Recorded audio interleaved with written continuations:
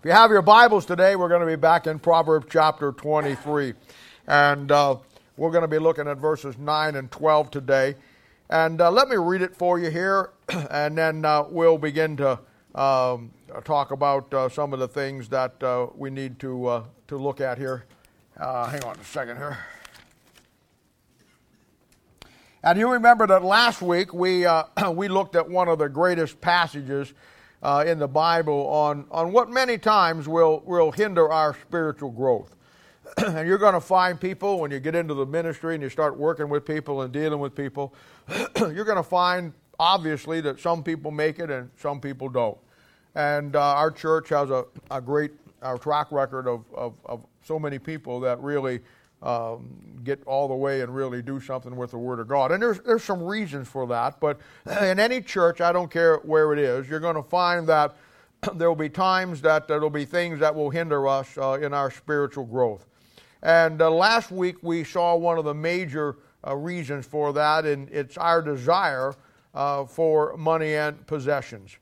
You know, there's a great story that I didn't do this last week because I kind of like to bridge the sermons from last week to this week and kind of make them flow a little bit.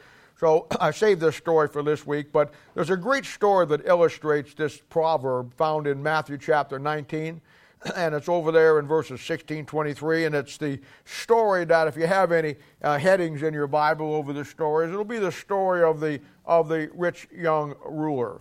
And, you know, it says that, and behold, one came and said unto him, Good master, what good thing shall I do that I may have eternal life? And he said unto him, Why callest thou me good? Is there none good but one, that is God? But if thou wilt enter into life, keep the commandments. And he saith unto him, Which? Jesus said, Thou shalt do no murder. Thou shalt not commit adultery. Thou shalt not steal. Thou shalt not bear false witness. Honor thy father and thy mother, and thou shalt love thy neighbor as thyself. And the young man said unto him, All these things have I kept from my youth up. What lack I yet? Jesus said unto him, If thou wilt be perfect, go and sell all that thou hast, and give to the poor, and thou shalt have treasure in heaven, and come and follow me. But when the young man heard that saying, he went away sorrowful, for he had great possessions. Then said Jesus unto his disciples, Verily I say unto you, that a rich man shall hardly enter into the kingdom of heaven. That's one of the great stories in the Bible that illustrates what we were talking about in Proverbs last week.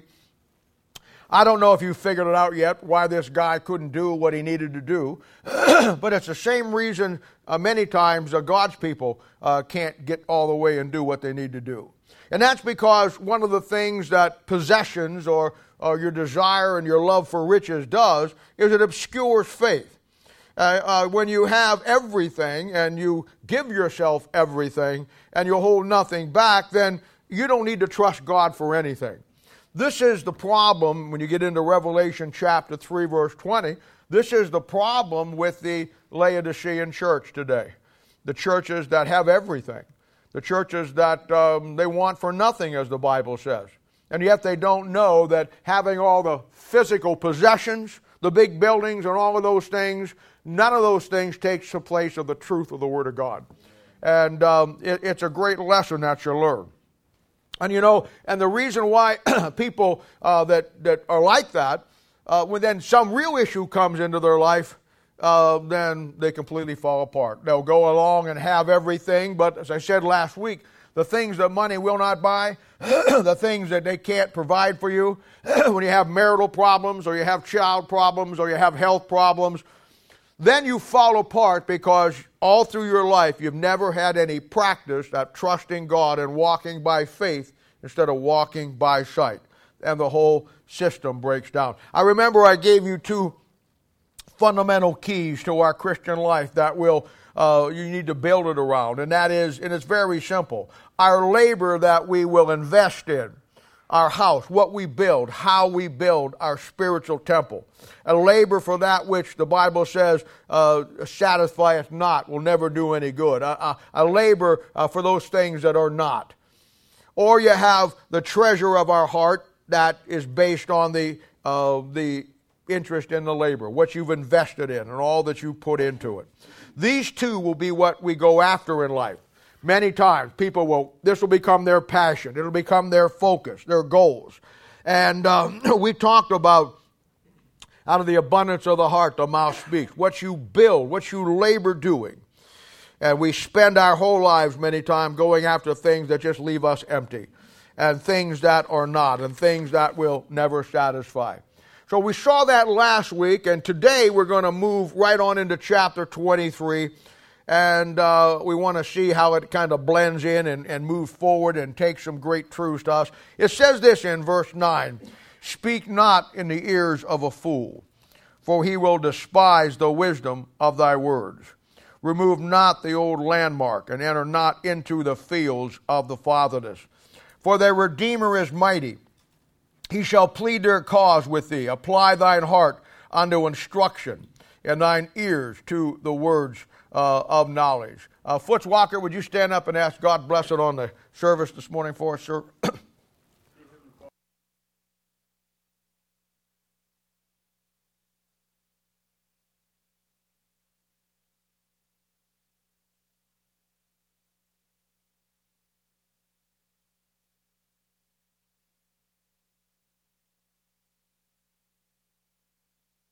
Amen.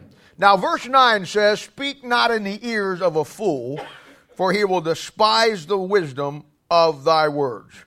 Now, as you know, we've been in the book of Proverbs for quite a while now. We know that the book of Proverbs fundamentally is built around two types of people, a wise man and a foolish man. And we also know, we've talked about this many times, doctrinally, as you see, as it's laid out in the Bible, in the book of Proverbs, that it'll be the nation of Israel. Within the nation of Israel, you will find some of people who are wise and some are fools. This is illustrated in Matthew chapter 25, verses 1 through 10, when you have the 10 virgins. 5 were wise and 5 were foolish. That's all a picture of the nation of Israel. Now, inspirationally, as we apply it to our own lives, it will be people in life that you and I will encounter. Generally speaking, unsaved people will be the fools, and saved people will be wise. An unsaved man or a woman is someone who has rejected Christ or not wanted to be part of anything that God was doing. The Bible says in Proverbs 14:1 that the fool has said in his heart that there is no God. So in a general sense, the fool here, from a practical way, will be an unsaved man or woman who rejects Christ. The wise person, the wise man or woman, will be someone who saw the gospel, saw Christianity, understood what Christ did for them, and then accepted them as their own personal Savior. And it's a general teaching on it, and it's a true statement. But when you go beyond that, when you look at Christianity itself, forget the world and the lost, just look at Christianity. It'll also be a reference to God's people, those who will follow the Bible to do what God says, and then also the ones of God's people who will take His salvation. They'll reject any instruction to their walk with God. We saw it at the end of the sermon last week in Luke chapter 7, verse 46, where Jesus looked at His people and said, Why call ye me Lord, Lord, and not do the things which I say? And you see this in dealing with people all the time. And this should be one of the first lessons that you learn whenever you begin to get into the ministry. We've talked about it many, many times. The ministry is people.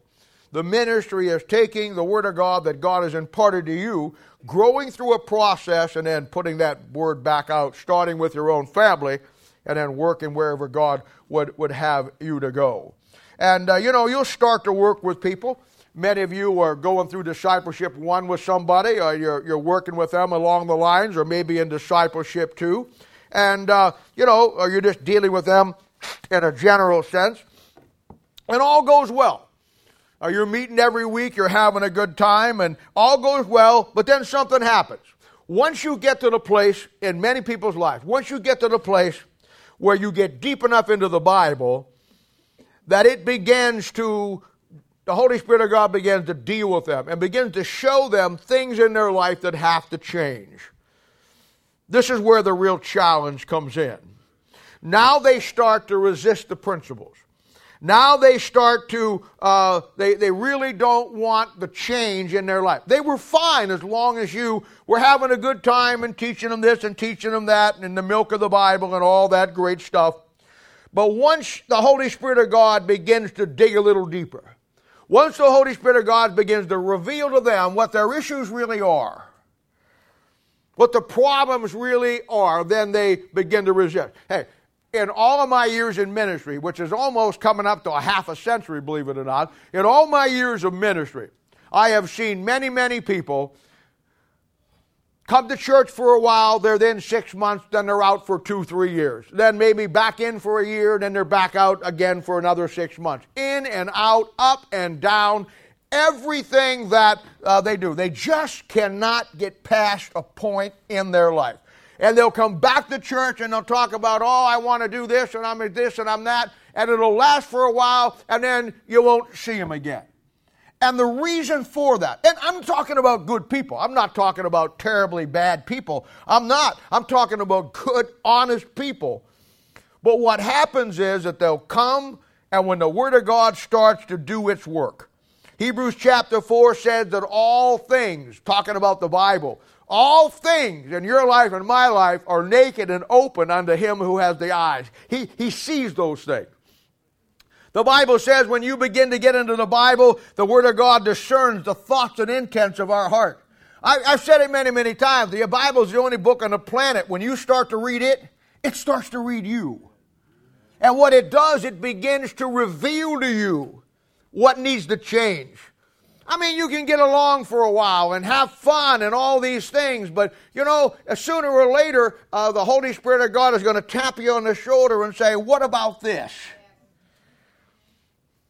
And people come to the point where I've seen them, you know, all their life struggle with things like that. And you would think that was some huge thing in their life. And it's not in many cases. It's just a simple thing that they go so far, the Holy Spirit of God says, now it's time to change some things. And they don't want to change. You know, in preaching, any preacher, in any church, anywhere, if he preaches the truth, he's going to offend somebody. Now that's why the churches have shifted today. They're almost like a play. They're almost like some kind of built set where you go in and there's nothing that is offensive. It's all, the guy works all week long to find stuff to say to his people that won't offend them. But if a man's preaching the truth, he's going to offend somebody. Truth to those who don't really want to change will always be offensive. It'll make them mad. They'll get upset. You'll find in ministering to people, two kinds of people. You'll find those who, when they go for a while, that the truth begins to impact them. They have to look at some things and change some things, and they don't want to. And then they begin to resist, as the Bible says in Proverbs 23:9. They begin to despise the very things that you give them. Then you have the other person that the Bible talks about in Proverbs 20:27, and it says, to the hungry soul, even the bitter things are sweet. When somebody loves the Bible and loves the Word of God, they don't care what they've got to change. And you're going to find that people will complain all day about the issues they have and the problems they face. Oh, they'll sit down and they'll talk to me about this and that and what they're going through and the struggle with this and the struggle with that. But when it comes to you to try to help them, and they are faced with the fact that it's not really everything that they're blaming it on. It isn't all the other people that they're complaining about. Their issues are their own. Now they'll have some problems with that and they will start to complain about you. They'll start to resist what you give them in teaching. They'll start to resist the principles. They'll start to question and argue about something. They'll get defensive about things. And now they'll despise, as Proverbs 23:9 says, they'll despise the wisdom of thy words. And they're a fool, and they reject the truth of the Word of God. Over the years, I've dealt with hundreds of people. And for my own self, I put together what I call a fail-safe system for my ministry in dealing with people. A system that was built on observing human nature, watching, learning by trial and error, more error than trial, learning by the things that you see. I wasn't someone who just was oblivious to people's problems and seeing. I began to see the patterns. I began to catalog the patterns. I began to build in my life principles to minister by. A system that was built on observing human nature and what people do with truth of the Word of God when you give it to them. It's a system that keeps me from wasting my time if they really don't want to do what they got to do to change. And let me just say this. I'm willing. I don't know how many times. The problem has never been me. I'm willing to go the distance with you. I don't care if it's 10 years, 5 years, 20 years, or 100 years. If it takes that long for you to get what you need to get and you're really sincere and want to do it, I'm in, man. I'm there for you. But my system cuts through all the drama in life. You know, Christians are filled many times with drama. You have drama queens and you have drama kings. And they go their whole life and they can't seemingly exist without some drama unfolding in their life. And my system cuts through that. Then you have procrastination. People who say, I'm going to do this, and just can't get around to doing it. I got to be honest, that drives me nuts. I just as soon somebody say, I ain't doing it. I have $20 in my pocket every time if somebody says, I'm going to do it, this is my time, and they never do. The next time somebody, I say, you need to do this, and they say, you know what, I don't want to do it. Here, you're an honest man. That $20 is worth me saving the time of you sending me down the wrong road when you really don't want to do it. My system builds an accountability system when you work with people. And I want to tell you something, brother. The real key to where a person is at or where he's going to go or she's going to go will be how they view their accountability to the principles of the Word of God. And that's what got them messed up in the first place. No accountability to something. In the people ministry, we have once a month where we've been doing it now for a number of years, and we really focus on the things that we try to really help people. I build them into my system. I gave them, I think there's like 18 or 20 rules of the road that we use.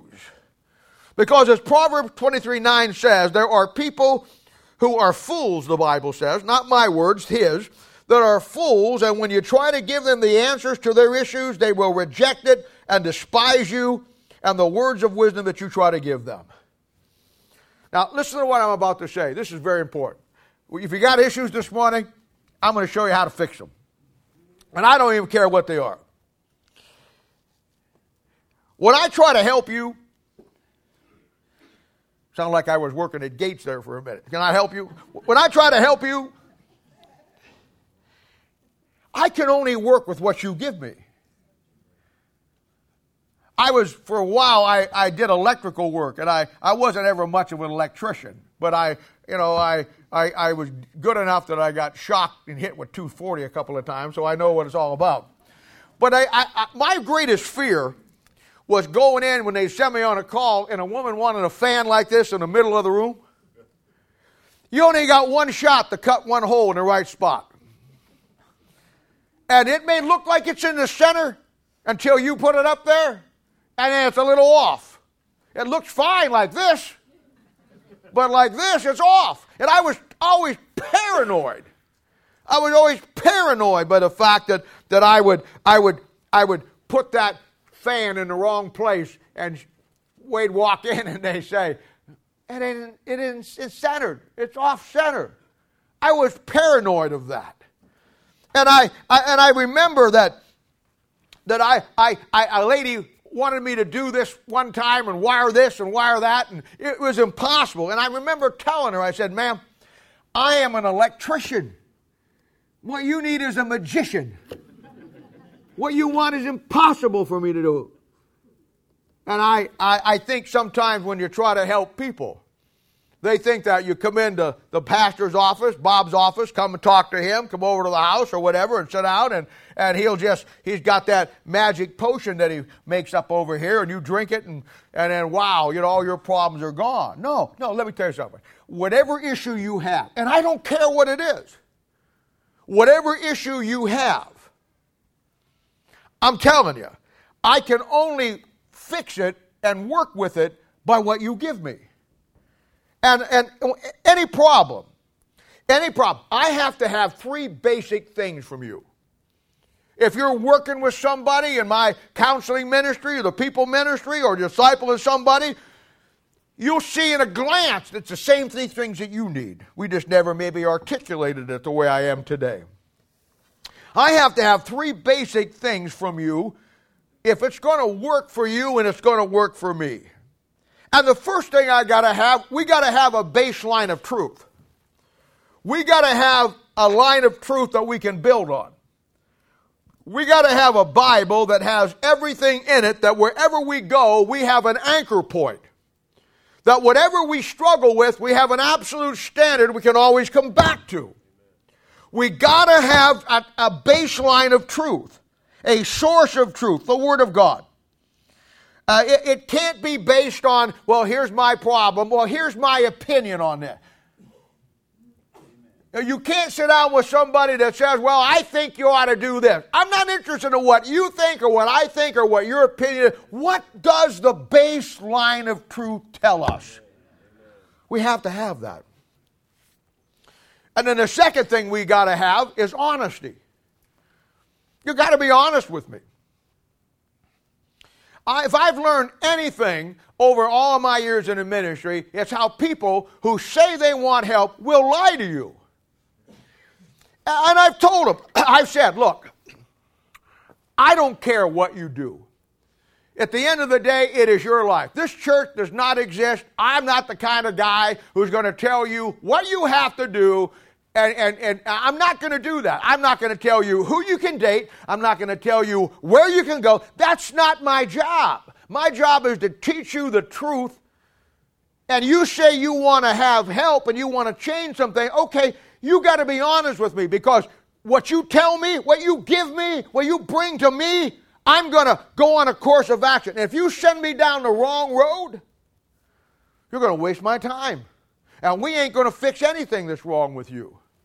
And I've told them, I don't care. Just tell me the truth. I don't care what you do. Just tell me the truth. And they will look at you and smile and praise the Lord and tell you what isn't true. It's one of the most craziest things you've ever saw in your life. And I got to have a baseline of truth with you, and then I got to have honesty. I don't care what you've done. I don't care what you've been into. It means nothing to me. There's a lot of people I know, they go through life holding grudges against everybody who did something wrong in their life. And many times it wasn't anything to them. I've never been that way. I don't care what you've done. I don't care what you've been in life. All I care about is right now in this moment, do you want to be everything that God wants you to be? That's all I care about. And if you say yes, obviously there's some things we got to change. I need you to give to me honesty. Don't hide a secret relationship. Don't hide this. Don't hide that. Don't hold something back that's going to stop you, and then we get into this thing and find out down the line, because it always comes out. And the third thing that I need is accountability. Submitting yourself to the truth of the principles of the Word of God. There has to be a baseline of truth. There has to be an honesty about that truth. And then there has to be an accountability to that truth. You give me those 3 things. When you come in to see me or we sit down to work through whatever issue you got in life, I don't care what it is. You give me those 3 things and we will fix whatever you're struggling with. Now that's someone that is committed to change. When you play games with these 3 things, which so many Christians do, you'll waste everybody's time. Hey, there will be people that work with you in your little groups then I know that, they'll come and they'll teach you the Bible, they'll disciple you, they'll work through whatever they're working through. And many times you take that for granted, and we're here for that, and we'll always do that. That's what the ministry is. But they got families too. They have to give up their time with their kids to help you with your problem. And they do it without ever saying a word. I'm saying, and the bottom line is, don't waste somebody's time. If you really don't want to fix your problem, I'm okay with that. I'm okay with that. And you will find that just like in the world, an unsaved person is acquitted as a fool. I'm afraid it doesn't stop there. You'll find in Christianity itself, God's people who really don't want to change and fix what's wrong with them. They're not committed to anything but themselves. Now, in the Bible, the process of fixing this, it is so simple. I wish it was complicated.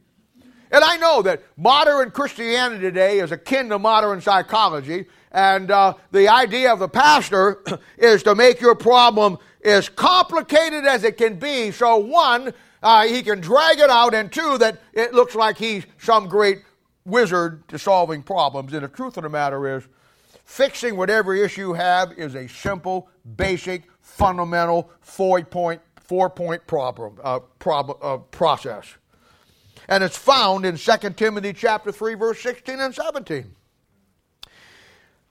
It says that all Scripture is given by inspiration of God and is profitable for doctrine, for reproof, for correction, for instructions in righteousness, that the man of God may be perfect, truly furnished unto all good work. We've talked about this verse many, many times. Powerful verse. Now, see how simple that verse is? There's nothing complicated about it. It's very basic and simple. A little 4-point plan. God's simple formula for fixing whatever issue you have. Now, first of all, before we get to the 4 points, let's look at something. First of all, the Bible says the Bible is given by inspiration. There's your baseline of truth. There's your anchor point. The Bible's a supernatural book. And somebody that says, well, I don't believe the King James Bible is inspired. The Bible says all Scripture is given by inspiration. The original manuscripts were not Scripture. Scripture is the Bible you hold in your hand, and the Bible tells you it was given by inspiration. So now we have a baseline of truth that we can work with. There's our first thing that we need. And then it says it's profitable for you. In other words, the Bible's not just a history book. The Bible's not just a book to have your devotions out of. It's not just a book to preach sermons out of. For you as an individual, the Bible that God gives by inspiration is profitable for you. Now, you know what God's people's problem is? They go through their whole life. God bless them. I love them. They go through their whole life and never find out what the profit is for the Bible that God gave them. They struggle through things in their marriage. They struggle with things with their kids. They struggle with things in their own personal life. They struggle with their job. They struggle with every issue in life. And for whatever reason, they have never come to the conclusion that the Bible was given by inspiration and is profitable to you. And I think the most shame for a child of God is to say, that Bible has no profit to me, or if it does, I don't know what it is. Now, it's profitable in 4 ways, and there lies our little simple formula. First of all, it says it's profitable for doctrine. Now, doctrine in the Bible the word doctrine means to teach. And the word doctrine will be the foundational truth of the Word of God. In other words, when the first thing that it says is doctrine, the Bible says that doctrine teaches you what is right. You know, when Jesus showed up, the scribes and the Pharisees, you know what the biggest problem they had with his doctrine that he taught? He was teaching a doctrine that they didn't believe, and their doctrine didn't line up with his because theirs was false and his was true. You know the number one thing that's missing in all the big churches today, or any church really? Doctrine. Nobody wants to offend anybody. I guarantee you start to preach doctrine, you're going to upset somebody. But you know, upset about things is not always bad. You know how most of you got saved, probably? Not all of you, but a lot of you, especially you men. You know how you got saved? Somebody made you mad with the gospel. You went and heard a preacher, and he ticked you off. And you said, I'm never going back there again. And here you are this morning. Which brings great credibility to the saying, never say never. And you wouldn't have got saved if somebody wouldn't have ticked you off. If somebody would have just told you how nice you are and how sweet you are and how beautiful you are and how you're just a lovely person, you would have believed it. You wanted to believe it, but somebody had the guts to stand up there in a pulpit and tell you how rotten you really were. And you didn't like it. I preached one time years ago, and I was preaching on the two families. John 8:44 says, "You're of your father the devil, and the lust of your father you shall do." Bible says that once you get saved, you get born into God's family. And I was preaching on the fact that if you're unsaved today, sitting in this room, your family name is the devil. And I was obviously making a point. And when you start talking like that, you can see people start to get nervous. And I says, now, if you're saved this morning, your family name is Christ. You're in Christ. But if you're sitting here this morning and you're unsaved, you're of your father the devil, and the lust of your father you shall do. Well, when I was done preaching, some people got saved, and I was done preaching. This lady came up to me, and she was very respectful, very kind, but I could tell that she didn't like what I said. And there wasn't anything wrong with what I said. What I said was the truth. But sometimes truth offends people. She came up and she said, I really enjoyed your being here this week, but she says, I must take issue with the sermon you preached this morning. She says, it offended me, and I got a little upset when you said that my spiritual family is of the devil. And she says, I'm not saved. She said, I've been coming to this church. And she says, I just took offense to that. I just wanted to be honest and tell you that I took offense to that you told me that my spiritual family, my spiritual name this morning is the devil. And I said, ma'am, I totally understand that. I said, you know what? About 8 years ago, I sat and heard a guy preach, and he told me the same thing, and I got so offended just like you did when I said it today. And I'll tell you what, you need to do what I did. She said, what was that? I said, I changed families. I said, if you don't like being in the devil's family, because that's what the book says. That wasn't the gospel according to Bob. That was the gospel according to John, chapter 8, verse 44. I said, I didn't like it either. Change families. Before the sermon was out the rest of the week, she got saved. She changed families. But she didn't like it. Now, if I were to get up there and said, oh, we're all God's children. Oh, you're all wonderful today, and let's just talk about it. She'd have went away believing that. Maybe never gotten saved. In other words, sometimes truth, as hard as it may be, and you don't like it, sometimes you gotta, sometimes some of you hard-headed guys and gals out there, and let me tell you something, women can be as hard-headed as guys. Amen. You don't just make 2x4s for guys' heads. Sometimes you need that little crack alongside the head. You get mad, and then think about it. And then you say, you know what? He's right. So it's profitable for doctrine. Doctrine will always tell you what is right. Then the second thing that's profitable for is reproof. Not only will the Bible tell you and show you what's right, but then he's not done. Then the Bible's profitable to show you what's wrong with it. Now, some good examples of that would be two books that just come to mind. Proverbs is one of them. Proverbs talks about a wise man and a foolish man. It'll show you 9 things that a wise man is, and then show you 8 things that a fool is. Now, that's profitable. That shows me not only what is right, but it shows me what's wrong. Book of Ecclesiastes is another. The Bible's filled with it. But the book of Ecclesiastes, I gave it to you last week. 10 vanities laid out right there for you, showing you what's wrong with things. And you'll find the reproof in principles. You'll find them in stories. You'll find them in character studies. The Bible just won't be profitable to tell you what's right. It'll tell you what's wrong. The third one. Here comes the game breaker. All Scripture is God given by inspiration is profitable for doctrine, for reproof. Here it comes, for correction. Not only will it tell you what's right and then tell you what's wrong, now the Bible will show you how to fix what's wrong. And right there is where the problem starts.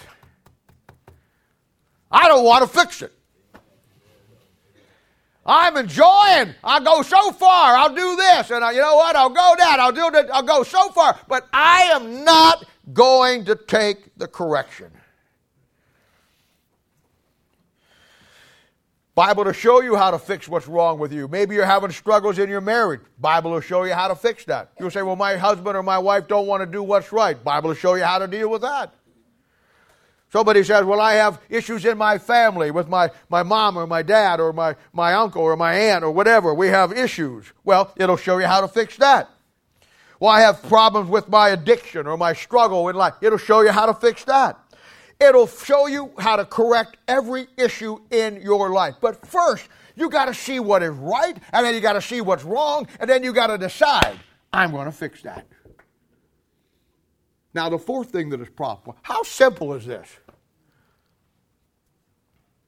You know why most churches, if you go in for counseling, they'll charge you a fee for counseling? I never understood that. Most churches you go to, if they have a counselor on staff, it's $100 an hour, and, you'll have to go in there, or they give you a break, $25 an hour if you're a member of the church, and you'll go in there, and I have never understood that. I have never understood how I could charge you for something God gave me free. Now, if I would have wrote the Bible, if I would have put all this stuff together, you'd have paid through the nose. But I didn't. And I've looked at that all of my ministry, all of my life, and I've seen pastors and churches and counselors that I'm going to come in and I'm going to take the Bible that I got free. I'm going to take the profitable messages that God gave me free. I'm going to take it, everything that I got free. I'm going to give it to you and fix your problem and charge you for it. I don't get it sometimes. I just don't. I'm telling you, it's a thing where it is so simple. I couldn't charge anybody, even if I didn't have any issues with that personally. I couldn't look at you in a straight face and charge somebody for that because it's so simple. Who's going to pay anything for that? Now, in the Bible there's a story about a guy by the name of Naaman.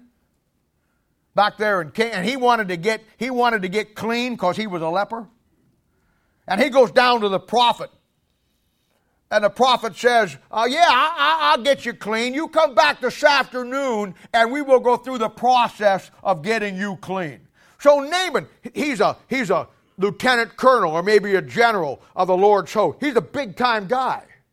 And he went back, I'm sure, I didn't say this, but I know this mindset. He went back and he got himself ready. Wow, this afternoon at 3 o'clock, I'm going to meet the prophet of God. There's going to be some spectacular event. I'm going to have all my lieutenants, all my captains. I'm going to have 3 divisions around there. I want everybody to see this great act that God's man is going to do to fix my problem. So he winds up there.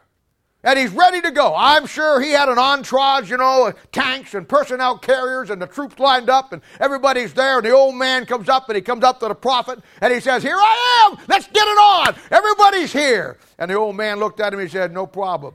Go baptize yourself in Jordan 7 times. Just dip down 7 times. What? He said, I thought you'd do some great thing.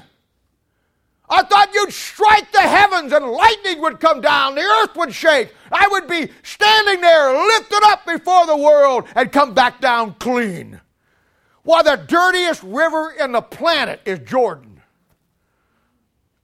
I brought all these people. They've came to see my cleansing, and you want me to go dip 7 times? What is wrong with you? He thought God would come down and do some great thing. That's what people want with their problems today. They expect God to come down and give lightning and crack this church open and it doesn't work that way. It's just simple. You do 4 things. First of all, you get it's profitable. You get doctrine. You find out what's wrong. You get right. You find out what proof. You find out what's wrong. You get correction. You find out how to fix it. And then the fourth thing is instructions in righteousness. Once you learn what's right and once you learn what's wrong, and then once you decide you want to fix it, the instructions in righteousness will show you how to keep it fixed, that you don't go back into it again. Now, it just doesn't get any easier than that. I wish that there was something spectacular. I wish it was something that if it is not. It's just simply believing what the Word of God says, and in your heart being committed of being sick of the way your life is, sick of the way you're going, and want the change that can only come from the Word of God. But you have to have the truth. You have to have honesty. And you have to have accountability. Then he says in verse 17, that the man of God may be perfect, thoroughly furnished unto all good works. Now, that's not perfect as far as sinless perfection. That's perfect for the work of God. And when a man or a woman gets saved and begins to hear the great doctrines of the Bible, it will lead them to see what's wrong with them.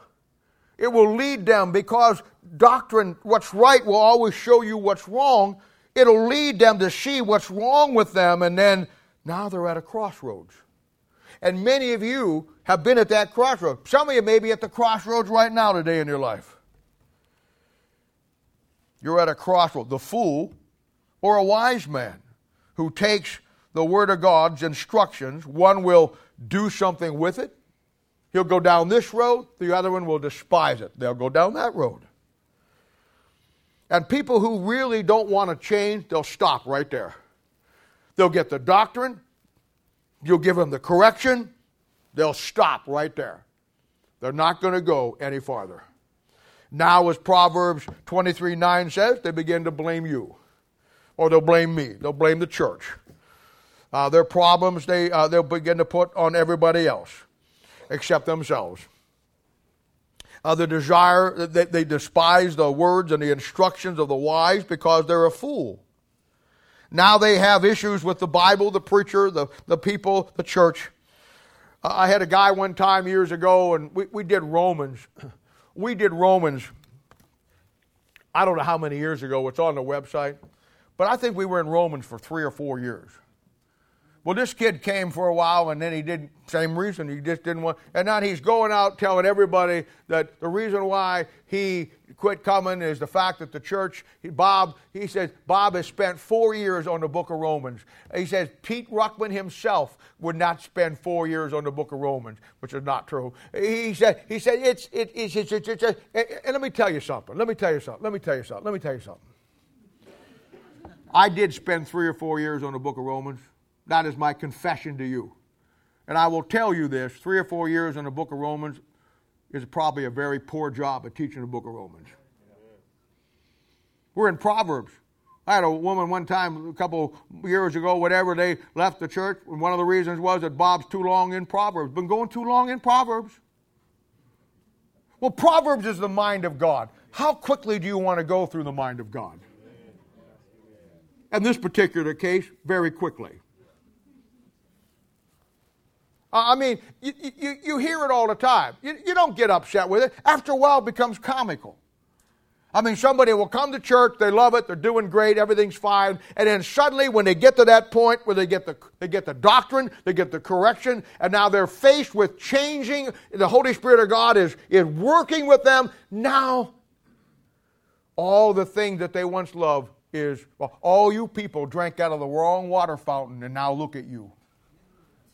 You all now are caught up they see the truth now. They saw the truth for a long time, but when the truth began to knock on their door,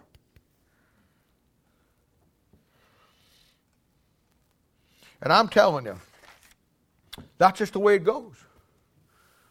People will say they want to change. They'll say, I want to do this, I want to do that. And honestly, I believe that when they say that, they probably really want to. But it just isn't as easy as saying it, is it? There's some work involved. And it's one thing. It's one thing. I remember one time years ago, they had a place down south of Canton called Bear Creek. And they had the world's largest steak. And this thing was like 4 pounds. And if anybody could eat that steak at one sitting, they got it free. Well,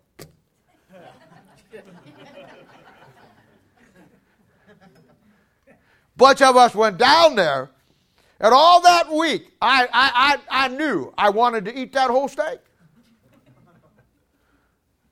And when you drove in the parking lot, I hadn't eaten all day, which was bad anyhow. But anyway, I hadn't eaten all day, and the smell of that aroma of that steak, I thought, I'm going to do this. I can't wait. And when they brought that steak out, it looked like something that Fred Flintstone ate on the comics. You know, that brontosaurus steak that they cut off. It was huge. About that thick. It was unbelievable. And I'm saying to myself, I'm going to eat this steak. But when I started, it was good when I started. Oh, it was wonderful. You're succulent and pull that off. And I'm saying, but about 20 minutes into it, I realized that I was in over my head. That was one big steak. And about 40 minutes into it, all of us, there's 5 of us doing it, all of us are looking at each other and saying, you know what, we ain't going to make this. I persevered a little longer and looked down, and it still was not much gone. And I thought to myself, you know what, that's exactly what we do. We want it. We want to be what God wants us to be. We want to have the whole Christian life like I wanted the steak. And I was determined I was going to do it. But when I sat down to do it, I realized I was in over my head. And I couldn't finish it. And many times God's people do the same thing. They want to do it. I believe they want to do it. But they get in over their head and they come to a point where they just won't go past a point. They're not willing to change what they got to change to fix what they got to fix. And I understand it. I get it. I'm not mad at anybody. I get it. I understand. I do. Now look at verse 10, moving back to Proverbs here. Remove not the old landmarks and enter not into the fields of the Father. Now we spent 3 weeks on this, and it was a good 3 weeks, and I showed you how that doctrinally all this is a picture of how to figure things out with your Bible and history. How there's landmarks. The Old Testament landmarks Israel, New Testament landmarks the church. But inspirationally, there's more to it than that. Going back to Acts chapter 10 and 11 and 12, where you find the church in Antioch, which was the first church. You're going to find that in your Christian life and the things that you and I do after we get saved and the thing God does for us, there's some landmarks we should never forget. I know it fits in history. I know that the nation of Israel will put the Old Testament in perspective and the church will put the New Testament. But I want to tell you something. If anything will put your Christian life in perspective, it'll remember the things that God has done in your life that ought to be your landmarks. You know what it says over there in Psalm 77, verses 10, 11, and 12? It says, and I said, this is my infirmity, but I will remember the years of the right hand of the Most High. I will remember the works of the Lord. Surely I will remember thy wonders of old. I will meditate also of all thy work and talk of thy doings. Let me tell you something. The reason why we don't want to go farther in the Lord is because we forget and don't have those landmarks. We don't forget the years. We forget the years. We forget the way it was before God saved us. We forget the way it was before we had salvation. Everything was against us. How miserable and rotten our lives were. We're not like the children of Israel when they cried about the bondage in Egypt, didn't they? They cried about all of the things that they were under and the oppression. And God sent them a great deliverer, and He led them out of Egypt. And then they get out there in the wilderness, and there's no water, there's no food. And now, like just good old Baptist people, they begin to complain. Oh, we never should have left Egypt. Oh, what about the melons we had, and the garlic, and the leeks, and the fish? all the stuff that we ate freely. Freely? You were a slave. You're under bondage of the wickedest system in the history of the world. They killed your grandfather. They killed your great-grandfather. They killed your dad. They worked your mother to death. Freely? When you forget the day God brought you out of Egypt? Sometimes you think in a weak moment the world was better. Was it? Not for me, it wasn't. Oh, I remember the garlic, the leeks. I remember the melons. I remember the fish, the garlic, the melons, the leeks. Yeah, and all the gas that it gave you.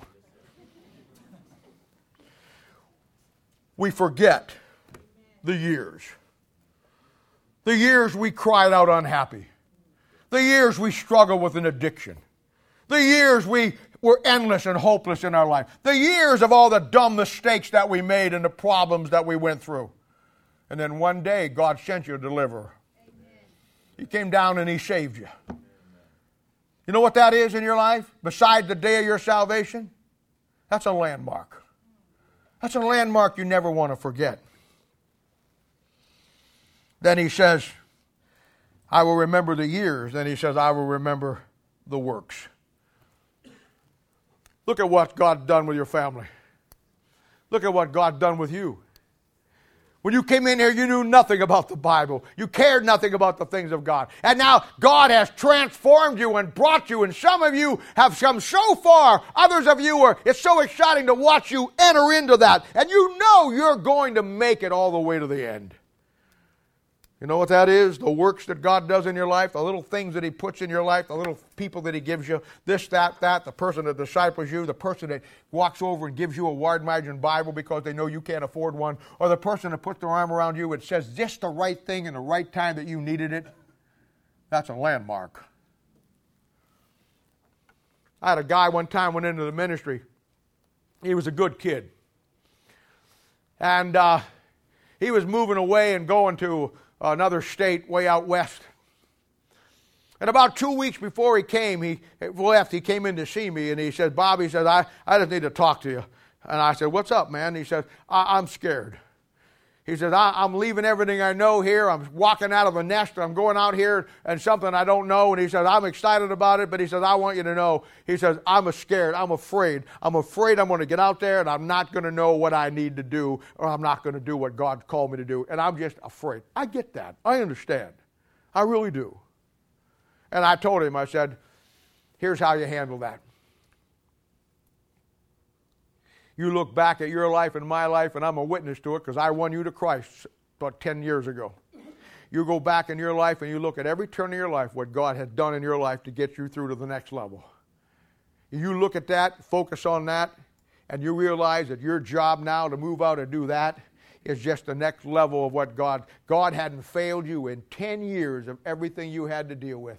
He will not fail you in this. You know what that is? That's landmarks. Landmarks in your own life. Landmarks are the things that God has done for you that are unexplainable. Things that He's done for you that reason won't answer. Things that He's done for you that when you try to tell. Do you ever have God do something for you and you try to tell somebody and they just look at you like you're nuts? You know why that is? That's your landmark, not theirs. And you'll say, oh, yeah, I guess you had to be there. Yeah, you had to be there, and it was for you. And when you get down the road and tough times come and you struggle with things and you have fears in your life, it'll be those landmarks that'll hold you together when nothing else will. Then he goes and says, I will remember the works of the Lord. Surely I will remember the wonders of old. All the wonderful things God done in your life. Some of you kids, you found the love of your life in this church. Some of you got married with people you found here. Some of you are going to get married with people you find here. And you just, you know what, God has given you, and you could have looked all through the world. Let me tell you something. Getting to the church that teaches the Bible and getting in ministry and letting God bring the one to you instead of going to mydate.com place over there is a lot better. Let God bring it together. All the wonders. The wonder of your family, God saving your kids. The wonder of God bringing up your kids with you and giving you everything that you could ever want. The wonder of all of that. Those are landmarks.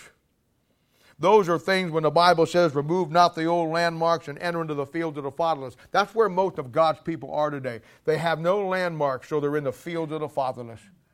They're just trying to struggle through life. God's never really done anything. They've never brought the three things that they need to bring.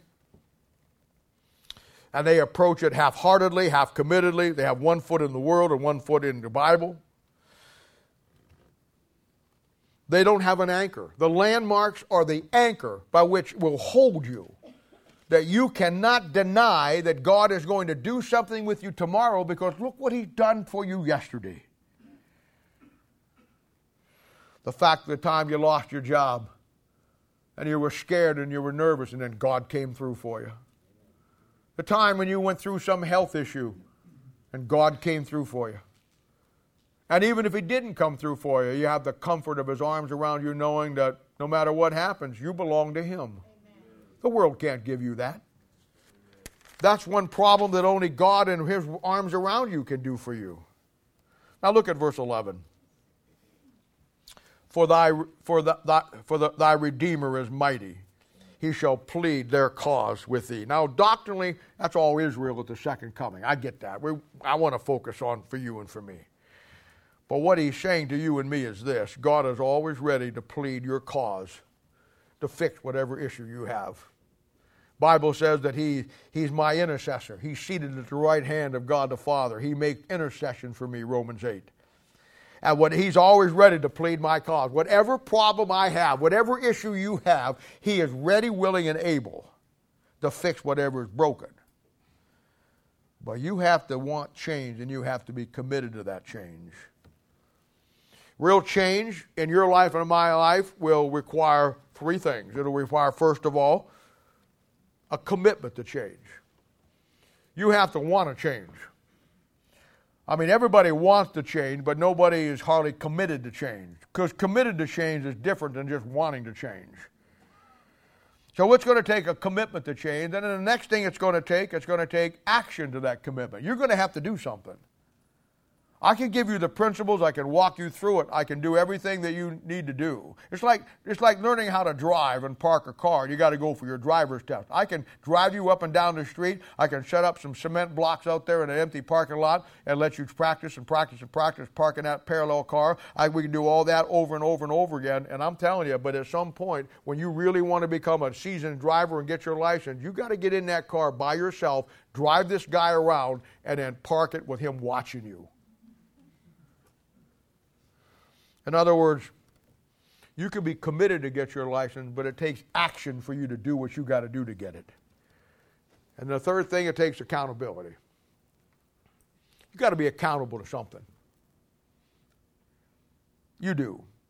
And I'll tell you something else. He's willing to do it, and He's willing to plead our cause, but I will tell you something. The longer we wait to do it, the more we put it off, the more we procrastinate and make excuses, the harder it's going to be. The more complex it's going to become, the more compound it's going to come. You're going to get your kids involved. It's going to get this involved. It's going to get that involved. And pretty soon, it won't be the fact that God won't change you. It'll be the fact that you have hardened your heart so much that you won't let that change happen. And believe me, I know what I'm talking about. I've seen it all in my ministry. Now, here's the answer. Verse 12. Going right back to what we've said so far, apply thy heart unto instruction. That's the instruction in righteousness in 2 Timothy chapter 3, verse 16 we talked about already. In thine ears to the words of knowledge. Listen, when God puts somebody, when you want to change, and you find a place that is going to help you change, that's committed to the principles of the Word of God and only the Word of God for that change, and God puts somebody in your life to teach you, to instruct you, to help you through whatever you're going through, you need to begin to look at it as the right way. I already used the example of Moses, how the nation of Israel was in bondage in Egypt, and they cried out to God, and God sent them a Moses, a deliverer. and you will go through your bondage. He got them out of the bondage of Egypt. And listen, I'm telling you, you going through a bondage of life, God will put a Moses in your life. He'll give you somebody that will walk you through the Bible, that will help you, and you need to listen to them. You need to follow their instructions. You need to quit fighting them when they get to a point where you don't want to change. Change is the only thing that's going to change you. God said to me one time, I'm so sick of my life, nothing ever changes. And I said, you know why? That's because you're not willing to change. It has to start with you. Action. A commitment to change, action, and then accountability. I mean, you said you wanted help. Now here it is. Oh, but the reality of it all. Didn't work very well for Moses, did it? He went down there and did everything for them, and they hated him. They cussed him. They murmured against him. They despised what he had to say. Even times they wanted to kill him. The man of God, Moses, sent to the people of God, Israel, to deliver them out of the bondage of the world, Egypt, and they despised him for it when it didn't work out for him. So I close this thing here and wrap this up. I want to bring it all down to two things. I want to talk, first of all, for just a few moments, for those out there that may be listening that really need help and don't want to take it. Then I want to say something to you folks that are actively involved as helping people working through their problems. You're making an investment in their lives. Bible says in Proverbs 23, 9 through 12, we've looked at it, but it says in verse 12, apply thy heart unto instruction and thy ears to the words of knowledge. It says in verse 9, that not to despise the words of wisdom. So, to those of you who will go no farther, to those of you who have come to that point in your life, like we've looked at, where you've got the doctrine, you've got the reproof, but now the correction is where you're hung up on. I won't tell you something. You're in for a hard road in life. Life doesn't get any easier. I don't know what your favorite ice cream is, but whatever it is, I'd change it and I'd start just eating one kind. It'd be called Rocky Road. Because that's where you're going in life. You can't change the situations in life without changing yourself. Then there's those of you who labor every week in helping people. And I drive and see you meeting here at the church and in your homes. And every night there's probably a number of people out there that are working with people. Many of you are doing it over the phone with people up in Lincoln or around the country or Las Vegas or wherever you do it. Let me tell you something I've learned. There will always be people who will not love truth, and they'll start for a while and then they'll bail out. They're always going to be there. I love them. God bless them. This is not they're most of the time they're very good people. But you will also find, and this church is a living testimony to this truth that I'm about to say, that there'll always be that remnant of people who, when they get saved and find a Bible-teaching church, they'll do whatever they got to do to get what God has for them. They'll put no hold on it. They will blow through those four things like a hot knife through butter. They will see what's right, they will see what's wrong, they'll see what they got to fix, and they will fix it. They can't get enough Bible from you. Wow. And they actually begin to apply what you give them. And you can actually see them grow right before your very eyes. Nothing gets in their way, and I mean nothing. They're in the Bible for 6 months. They look like somebody's been in it for 2 years. They've been in it for 2 years. They look like somebody's been in it for 5 years. I mean, they changed everything they had to change because they wanted everything that God had for them. Back in 1 Samuel chapter 3, the great life of Samuel, and boy, what a great picture that is. And Samuel reminds me of so many of God's people that I've had in my ministry over the years. And the Bible says that, you know the story, that he didn't know the Lord yet, and the Lord was revealing himself to him. And down toward the end of the chapter, we see the end result of him just doing what God called him to do and learning and growing by the Moses that God had put in his life, in this case, Eli. And it says, and Samuel grew, and the Lord was with him, and did not none of his words fall to the ground. And all Israel, from Dan even to Beersheba, knew that Samuel was established to be a prophet of the Lord. And the key I see in so many of you, you will not let one word of that book fall to the ground. You will take everything you can get. And you know what? You got to know this too. Change will be the only way that God will establish you in the Lord. It's through a process of growth, and growth is nothing more than looking at yourself. You know, you get a telescope and you go out and look at the moon.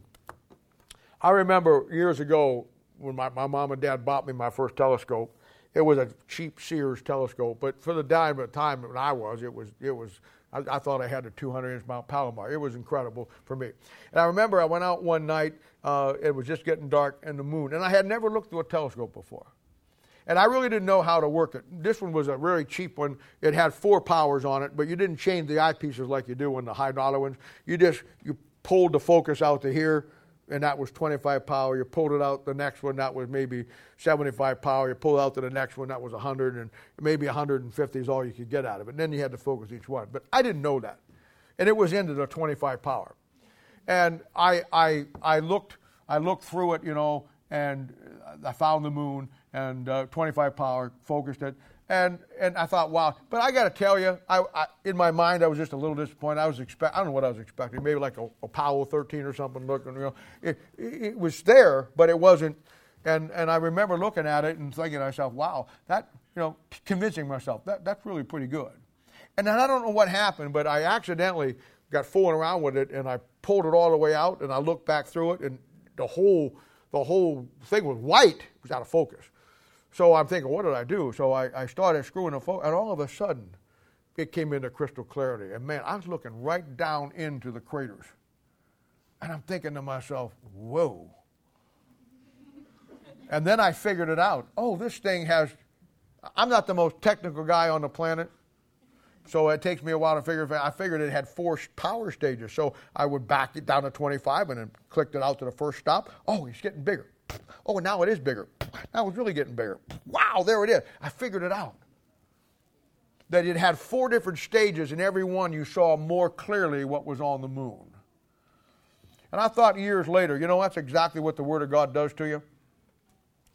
You start coming to church here, and you all look at ourselves through 25 power. We look pretty good at 25 power. But the more you crank up the magnification as you grow and you look at yourself through higher magnification, I know when the moon it was true. At 25 power, even 50 power, I didn't see anything. It looked like a very nice place. But once I started getting up on high powers, it was a very desolate place. It showed all the cracks, the ridges, and all the crevices and all of the things, and it was up there. And you know, our Christian life is like that. The more you get into the Bible, or the Bible gets into you, and it magnifies to you yourself, the more you see the imperfections. And for many of God's people, they just keep fixing those imperfections as God shows them. Some of God's people, they'll go through 25 and 50 power, but boy, when that scope starts to show the cracks, they're out. Because they don't want to change. You have to continually putting yourself under the microscope of the Word of God and cranking down the power to show you the imperfections that need to be fixed. And some of God's people, they just blow right through. They'll go for it, man. They will just take everything you give them. While others are, after 4 or 5 years, still asking the same questions and dealing with the same issues, the ups and downs in life, you know, coming for a while, I'll tell you, you're absorbing everything that is given to you. You know, goal number 4 in discipleship, you know, when you disciple somebody, there's 4 basic goals, but the last goal is to put you back into ministry. That's why you'll see so many times that they'll disciple somebody and then they'll bring you back through again with somebody else and allow you to teach the lessons. And once you get through that, then you're pretty much on your own. But now you're ready to go to work. You get to the place where you don't need somebody pointing out the Bible to you all the time. You now enjoy getting in and digging it out yourself. Now, here's my advice to you. When you get somebody like that, pour everything you got into them.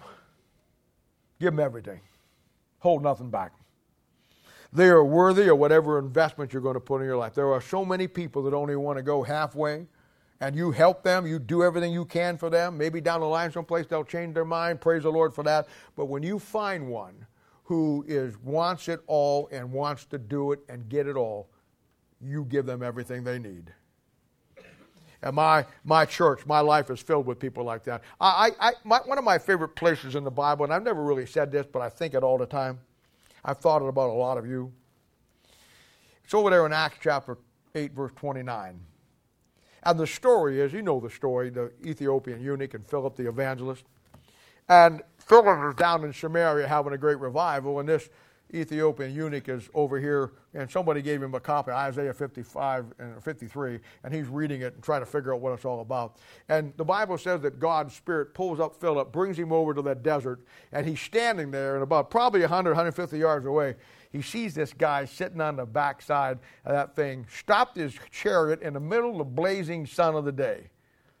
And he can't take his eyes off Isaiah 53. He wants to know.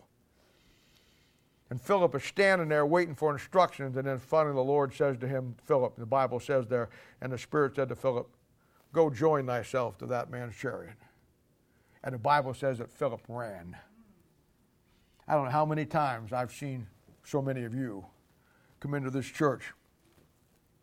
You came to a Thursday night Bible study. You came to a Sunday morning. We got to know each other a little bit, and I got to watch you. I got to observe you. And the Lord put his arm around me, and he said, you see that guy, see that gal? Go join yourself to that man's chariot. You give them everything they need because they're worth any investment. Those are the best people in life. You're always going to have the ones who don't want to go the distance. It's okay. It's part of the ministry. But if you go around your life focusing on that, you'll be out of the ministry so fast you won't know what hits you. I never focus on what I don't have. I always focus on what I do have. And when God gives you somebody like that, my advice to you, pour yourself into them. Give them everything. I look around for my people that are young and struggling and trying to get it going, and what you need, what I can do for you.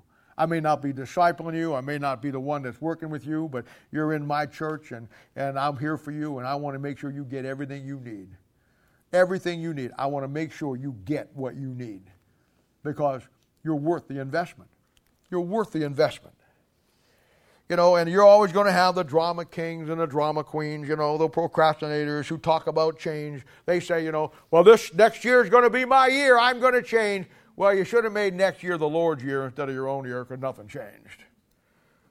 But boy, those who want to change, those who come into this church and never miss a beat. I got to tell you, I've said this to some of you before. Some of you young gals and some of you guys have come into this church and you've been here for maybe 4 or 5 weeks. And I'll say to somebody, you know what? See that guy or see that gal? It seems like they've been here for 10 years. You just slipped right in the groove, man. There ain't nothing going to stop you. You're going to get in that book. You're going to learn everything you can. You get discipled. You get disciple 1. Then you say, I want disciple 2. Then, is there a disciple 3? No, we'll make one up. I want more. You know, and then nothing stops you. When you have somebody like that, you give them everything that they need. They're the ones who make the ministry worth it all. People who love the book and love God, and people who will take the instructions. When God put Mel Sabaka in my life, who was my father in the Lord,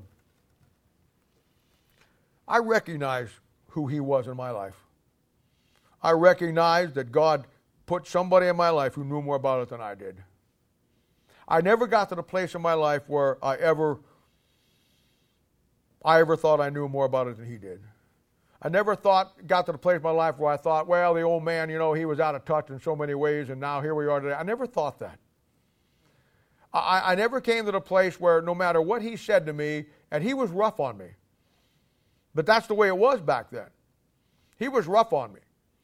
But I never resented him being rough with me, because deep down inside I knew he loved me and he had my best interest in heart, and he knew much more than I did. And he knew someday I was going to have to face the onslaught, and he knew if he treated me with kid gloves, I'd probably fall apart if I ever got there. He was rough on me. He's the one that taught me to be exact when I preach. I've told you the story before. I was preaching at a place one time where there was like 400 or 500 guys down there. It was a mission. And I was up there and I was going to town, man, and I was up there preaching and there was a bunch of bums, and I was giving it to them. And I said, you know what? You guys need to get a job. The Bible says by the sweat of your brow you should, you get your bread. And right in the middle of that whole thing, I heard this big booming voice, book, chapter, verse. And I looked down, it was him. And I said, what? He said, book, chapter, verse. Okay, I went back there and it said, by the sweat of your face. I said, the sweat of your brow. Now, what's the big deal? To him, it was a big deal. Right in front of 400 guys, he stood up and he said, look, young man, if you're going to preach the word of God, preach it correctly. Now, what would you do if I did that to you? I know. You'd call the NAACP and all the law people you get and you'd sue me. I know. Bottom line is this. You know what I did? I took it. Because I knew that was for my profit. You say, well, that was kind of hard. Don't embarrass you, didn't it? Maybe. But you know what? I've never made that mistake again in 40-some years of the ministry. You pay attention. I knew who he was in my life. I knew that God put him there because I needed him. And I needed a certain kind of guy to get me where God was going to take me. And you know what? God knows who to put in your life. And when they put somebody in your life to disciple you or work with you or give you what you need to see them for what they are. Someone that God wanted to get to you to get you where you needed to go. And then someday down the line, God will take you and you'll do the same thing. Nothing in all of Christianity will be as satisfying as God working in you and then in time working through you to build others. The biblical process of reproducing yourself in somebody else.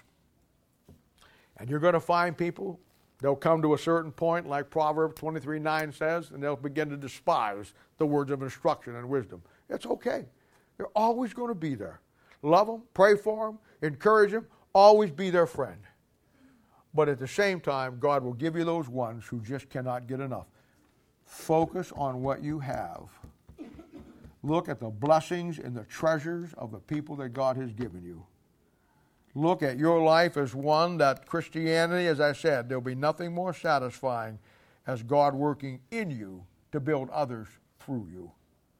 And that'll be the key. Well, we'll hold up there. I'm going to have a word of prayer.